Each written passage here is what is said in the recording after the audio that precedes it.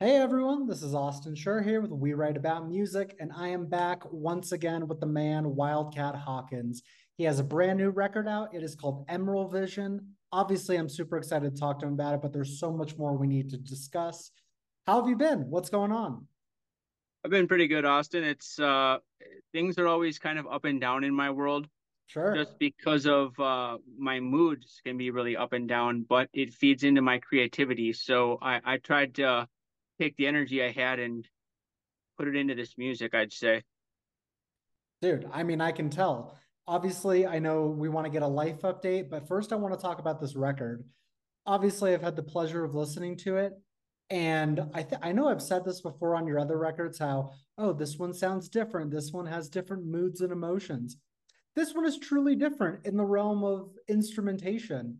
Maybe for the first time, and I could be wrong here, we've got a really rugged and raw acoustic guitar on the opener that fully sets the mood for the record. And I kind of want to hear from you, what was the thought process behind that? Because it fits so perfectly. So you picked up on it then, Oh, because yeah. I put it. That's why I put. This is a song called "Same Drugs." It's just supposed to be my thoughts about I've told you before, and I opened up about the living the life of a washed up county, basically, how it seems to me like we take everything and we gamble it too much on a relationship is the big one that is a big sunken cost sometimes that's I find. But it's partying, you see. We call it partying.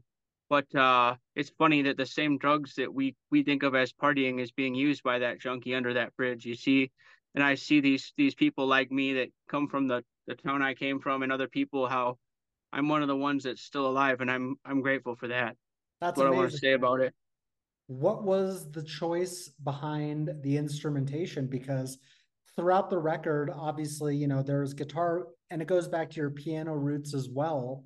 But even like your vocals sound more passionate than other records. Like you really hit some high highs here. How did you go about forming sort of the composition of everything?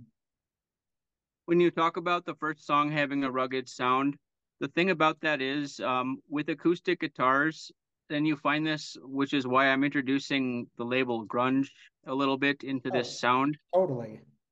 What you find with some artists that have a lot of emotion and passion to them, such as Charlie Parr or Tom York or someone. Sometimes the strings buzz a little bit when they play, but my God, it doesn't sound bad to me. No, not at all. It's actually kind of funny that you say, there's like an allusion to Tom York here because I feel it in the vocals, especially on the more stripped back songs that are just you and a piano. Like it's kind of what instantly reminded me of that is like sometimes you don't need all the extra stuff in the background to really grab someone's attention. All of your music seems to really focus on the lyricism and the stripped back minimalistic nature of the music. And I think obviously you've done a great job here, but at the same time, it still feels different than past records. Did you have any sort of inspiration behind making this one? Well, the thing about these acoustic songs is that people that have seen me play live shows have seen this type of sound, but it wasn't really present on my Spotify. Okay. So I wanted to just show that to the people. And the thing about some acoustic sounds and people such as Jimmy Page and John Frusciante will sometimes be breaking some rules of music. And one thing that Rick Beato is a guy that's been talking about this subject, and I'm very glad Rick has been talking about this. But what Rick will tell you is that playing somewhat off of the metronome, if it's done by a person that is doing it right, can sound better than being on the metronome at times. So Oh, I that's what I'm fully agree. introducing with my music, basically, I'd say. I love that, man. Yeah, obviously, like the more music you put out, the more you learn from your experiences. You like some things from past songs and past albums, and then you go into new records and you say, "Well, I want to take those, those little pieces of knowledge that I learned and put them into the new record." And it kind of feels like you've done that here, which is really great. Well, like as far as like liveliness is what gets introduced into music when that metronome's taken away.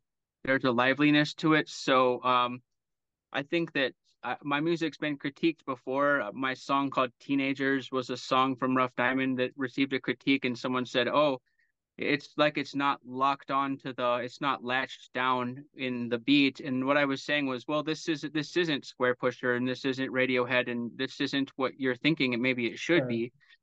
My friend Peter Fippen said that there was a subgenre he called space music, but it's kind of like Keith Jarrett is introducing some freedom into the time with music, creates a really trippy effect, I would say. So for Totally. me, I was eating some psilocybin mushrooms, and I finished up the album after I'd eaten some, and I just Oh yeah. what I found was that yeah, that's not typical for me by any means, but what I found was I placed the magic ahead of the music in this case, and then we had an ability to create an elixir in that way. Because Absolutely. when the rules are being broken, and it by all reason it doesn't seem like it should be sounding good, yet it does. I'm thinking that has to be God if it sounds good anyway, and that was the way of grunge, I think. Totally. And I also think, to a point that you just made, when you take the metronome away from things, it kind of adds in the ability to create more improv. So much of your music is based on improv. It's one take, songs that for a normal person, they could take them a month at a time to make one song, yet it sort of flows through your fingers and your body where you make this music. Was this record another example of improv? Sacred Tablet came real quick. I think that was first try. Pulled up my pizzicato string sound on my Roland synth, and what I Okay. do is I just put my cell phone down next to the little speaker in that Roland synth. So this is the lo-fi type of style, and how I'm recording this.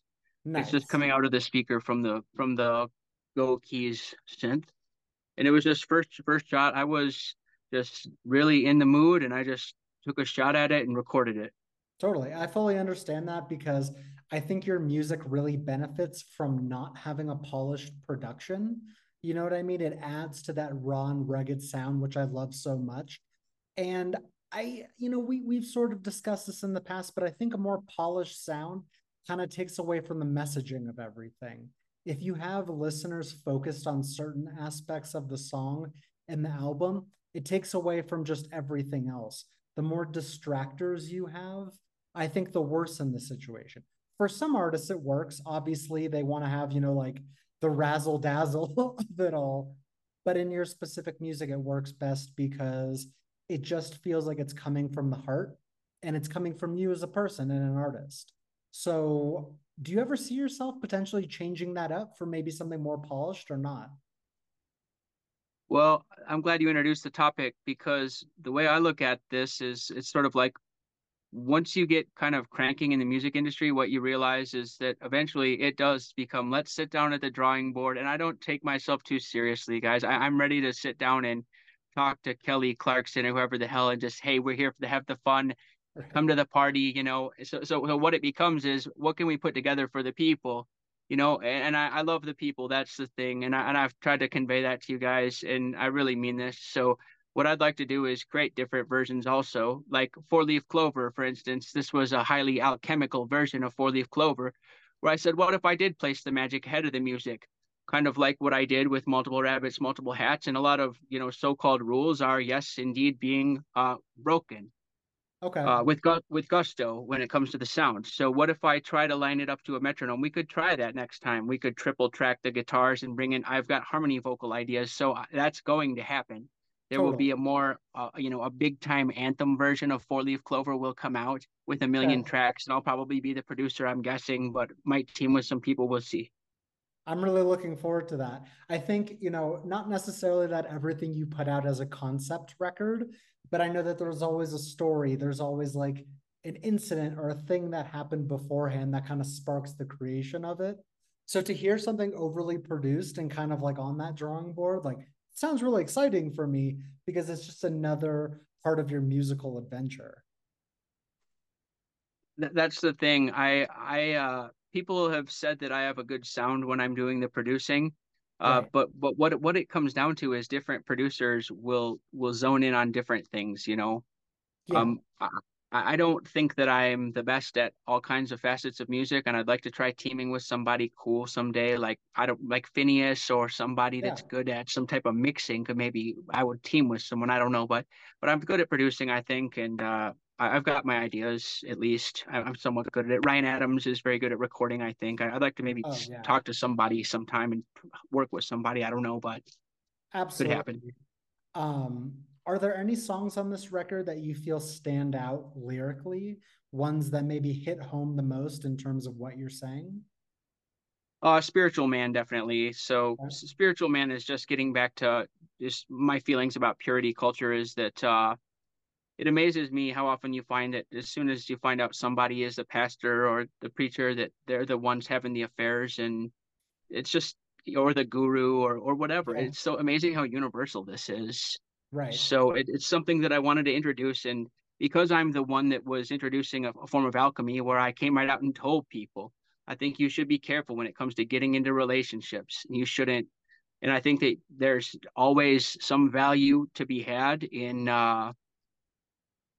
turning off the faucet. That's for men. We would think of it this way, but getting a Kundalini type of rising within my body and to exercise some type of chastity and to face the light in this kind of way is something that I find major league value in because I know what happens when I turn that faucet off. Something really special can happen. So what I want to tell people is the following: is that there's no judgment here when you come Oh and you man. hang and you party with me and if you meet somebody at the concert and you hook up with them later that night, there's no judgment whatsoever because I don't like the way that that feels is the thing. But No, me, the that's way that yeah, I am, I'm looking for something spiritual in my love life is what I've said, and I maintain this. But I wanna tell the people who are out there that may be struggling with the pressures around them that the left hand is some type of mischief is the thing. sure. That's the thing about it, and that I don't think that you should feel bad about yourself. And I think we should take a step back and take a look at some of these prophets and gurus and preachers and pastors and realize that there's a major league darkness to this life that is undeniable. I And fully we should agree. try to be careful how we live and try and be good people and face the light is what I'm saying. Totally. And that's the thing that I love about you the most as a person and as a musician. Your music translates directly through who you are as a person. You're open, you're honest, you're vulnerable, and it feels like you approach things with logic. And obviously it translates directly to the things that you're putting out. And it's almost like your music is your diary. Anyone can kind of get to know you just by listening to the songs and listening to the words. That's the truth, Austin, because it went beyond diary aspect to therapy for me.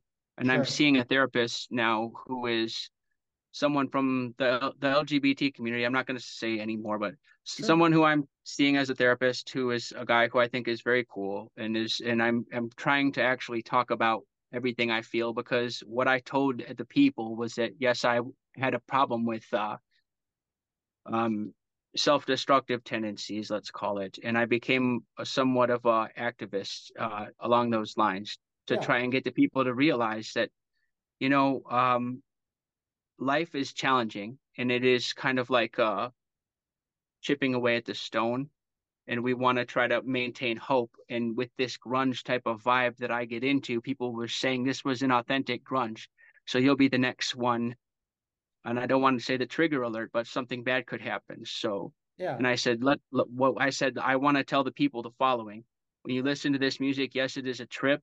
Yes, it is transformative, but what I want you to realize is it could take you and it could twist you a little bit and it could turn you toward the light a little bit, I'm thinking, if you would It's give it a true. try. And I would encourage you to just let it sink in and see if there's something to it, maybe. Nah, man, that's as good as it gets. You always have such wisdom whenever we talk. I'm serious. It's awesome. Is that people are concerned in the day and age that we're in. They see a lot of darkness everywhere. And when it comes to the media, they don't is that if you've got a good intention in your heart and in your mind and you want good things to come to you that you'll attract good things in that's what I'd like to tell the people Yeah, man. is I think that right it's a there. beautiful message. It's like, I don't know if you caught it before it broke up, but I'm saying that's what I love about you is just the openness and the honesty, and it comes through in everything you make. And basically I want to know like what else is going on in your life in terms of inspiration and things and bettering yourself. I know you've sort of talked about it a little bit, but there's always topics to be brought up with you. Well, I'm gonna start cutting right now. I've been doing some bulking, so I Okay. have succeeded at advancing my look for my modeling. It has progressed somewhat. My karate skills are not where they should be. My natural talent is kind of up in the clouds, but I need more training, I would say, Okay. is kind of how that is. Sure. But I need to get back to it, and I've got issues where I'm kind of broken down a little bit, but that's all progressing, and I may be planning something to try and assist the Palestinian youth Okay. because Nice. what I told the people back in the day was when we came in and I invaded Iraq, I told everyone that the trouble with that was that there was going to be way too many innocent people who were going to get hit with bombs and stuff, and Oh, it wasn't wow. going to be good. And that was what we saw come to fruition.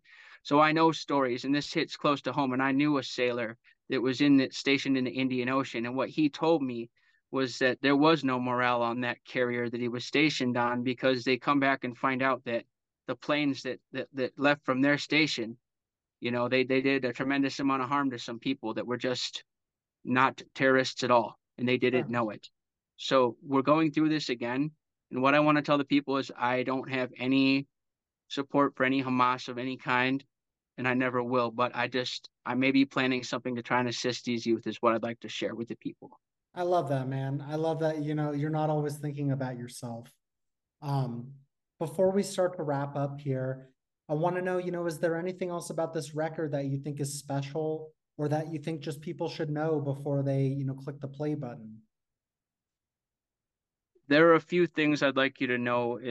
One is that this song Ghost Note is an old song that I wrote, and what I would classify it as is a spiritual. That's the genre. The only time I ever created a song that came across like a spiritual, I would say a contemporary one. Yeah. And I dedicate that song to the memory of Brian Prairie, who unfortunately passed away in an accident with a window washing company that I was a part of. Oh, And wow. I saw him a few days before the accident where he fell off the rooftop, and he looked me in the eyes, and he was trying to describe to me what it felt like when his first child was born, which was just sadly just prior to that. And we were playing basketball on the court, and he was an athlete like me, and he looked me in the eye and he said he couldn't describe it, how good that felt to bring a life into this world and to use that creative power in that way.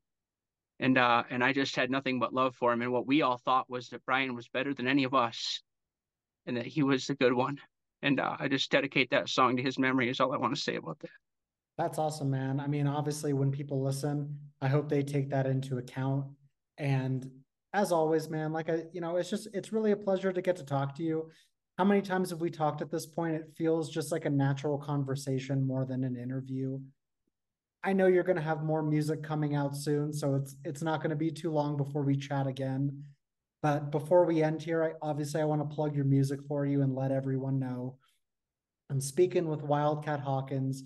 The record is called Emerald Vision, but there's just so much more music out there that opens up a light and sort of like a passage portal way into your world. And I want people to listen because it's just magnificent stuff. It's been so nice to see just the twists and turns and you trying new things and never getting, never really doing the same thing twice. It's really inspirational. Oh, I love chatting with you, Austin. It seems like it's been too long. It's just that I get busy and wrapped up in projects of mine, and You it's don't have gonna. to I worry have about some. it at I all. do have something to talk about. It's from the catalog, so I have a story to tell from an album Please. that's a few years old, and I'll be coming back to talk about lo-fi indie, introducing a lo-fi hip hop producer vibe also. That sounds amazing. I'm really looking forward to it. Whenever that may be, it doesn't matter. I know that more music is going to be in the works, so we're all good on that front.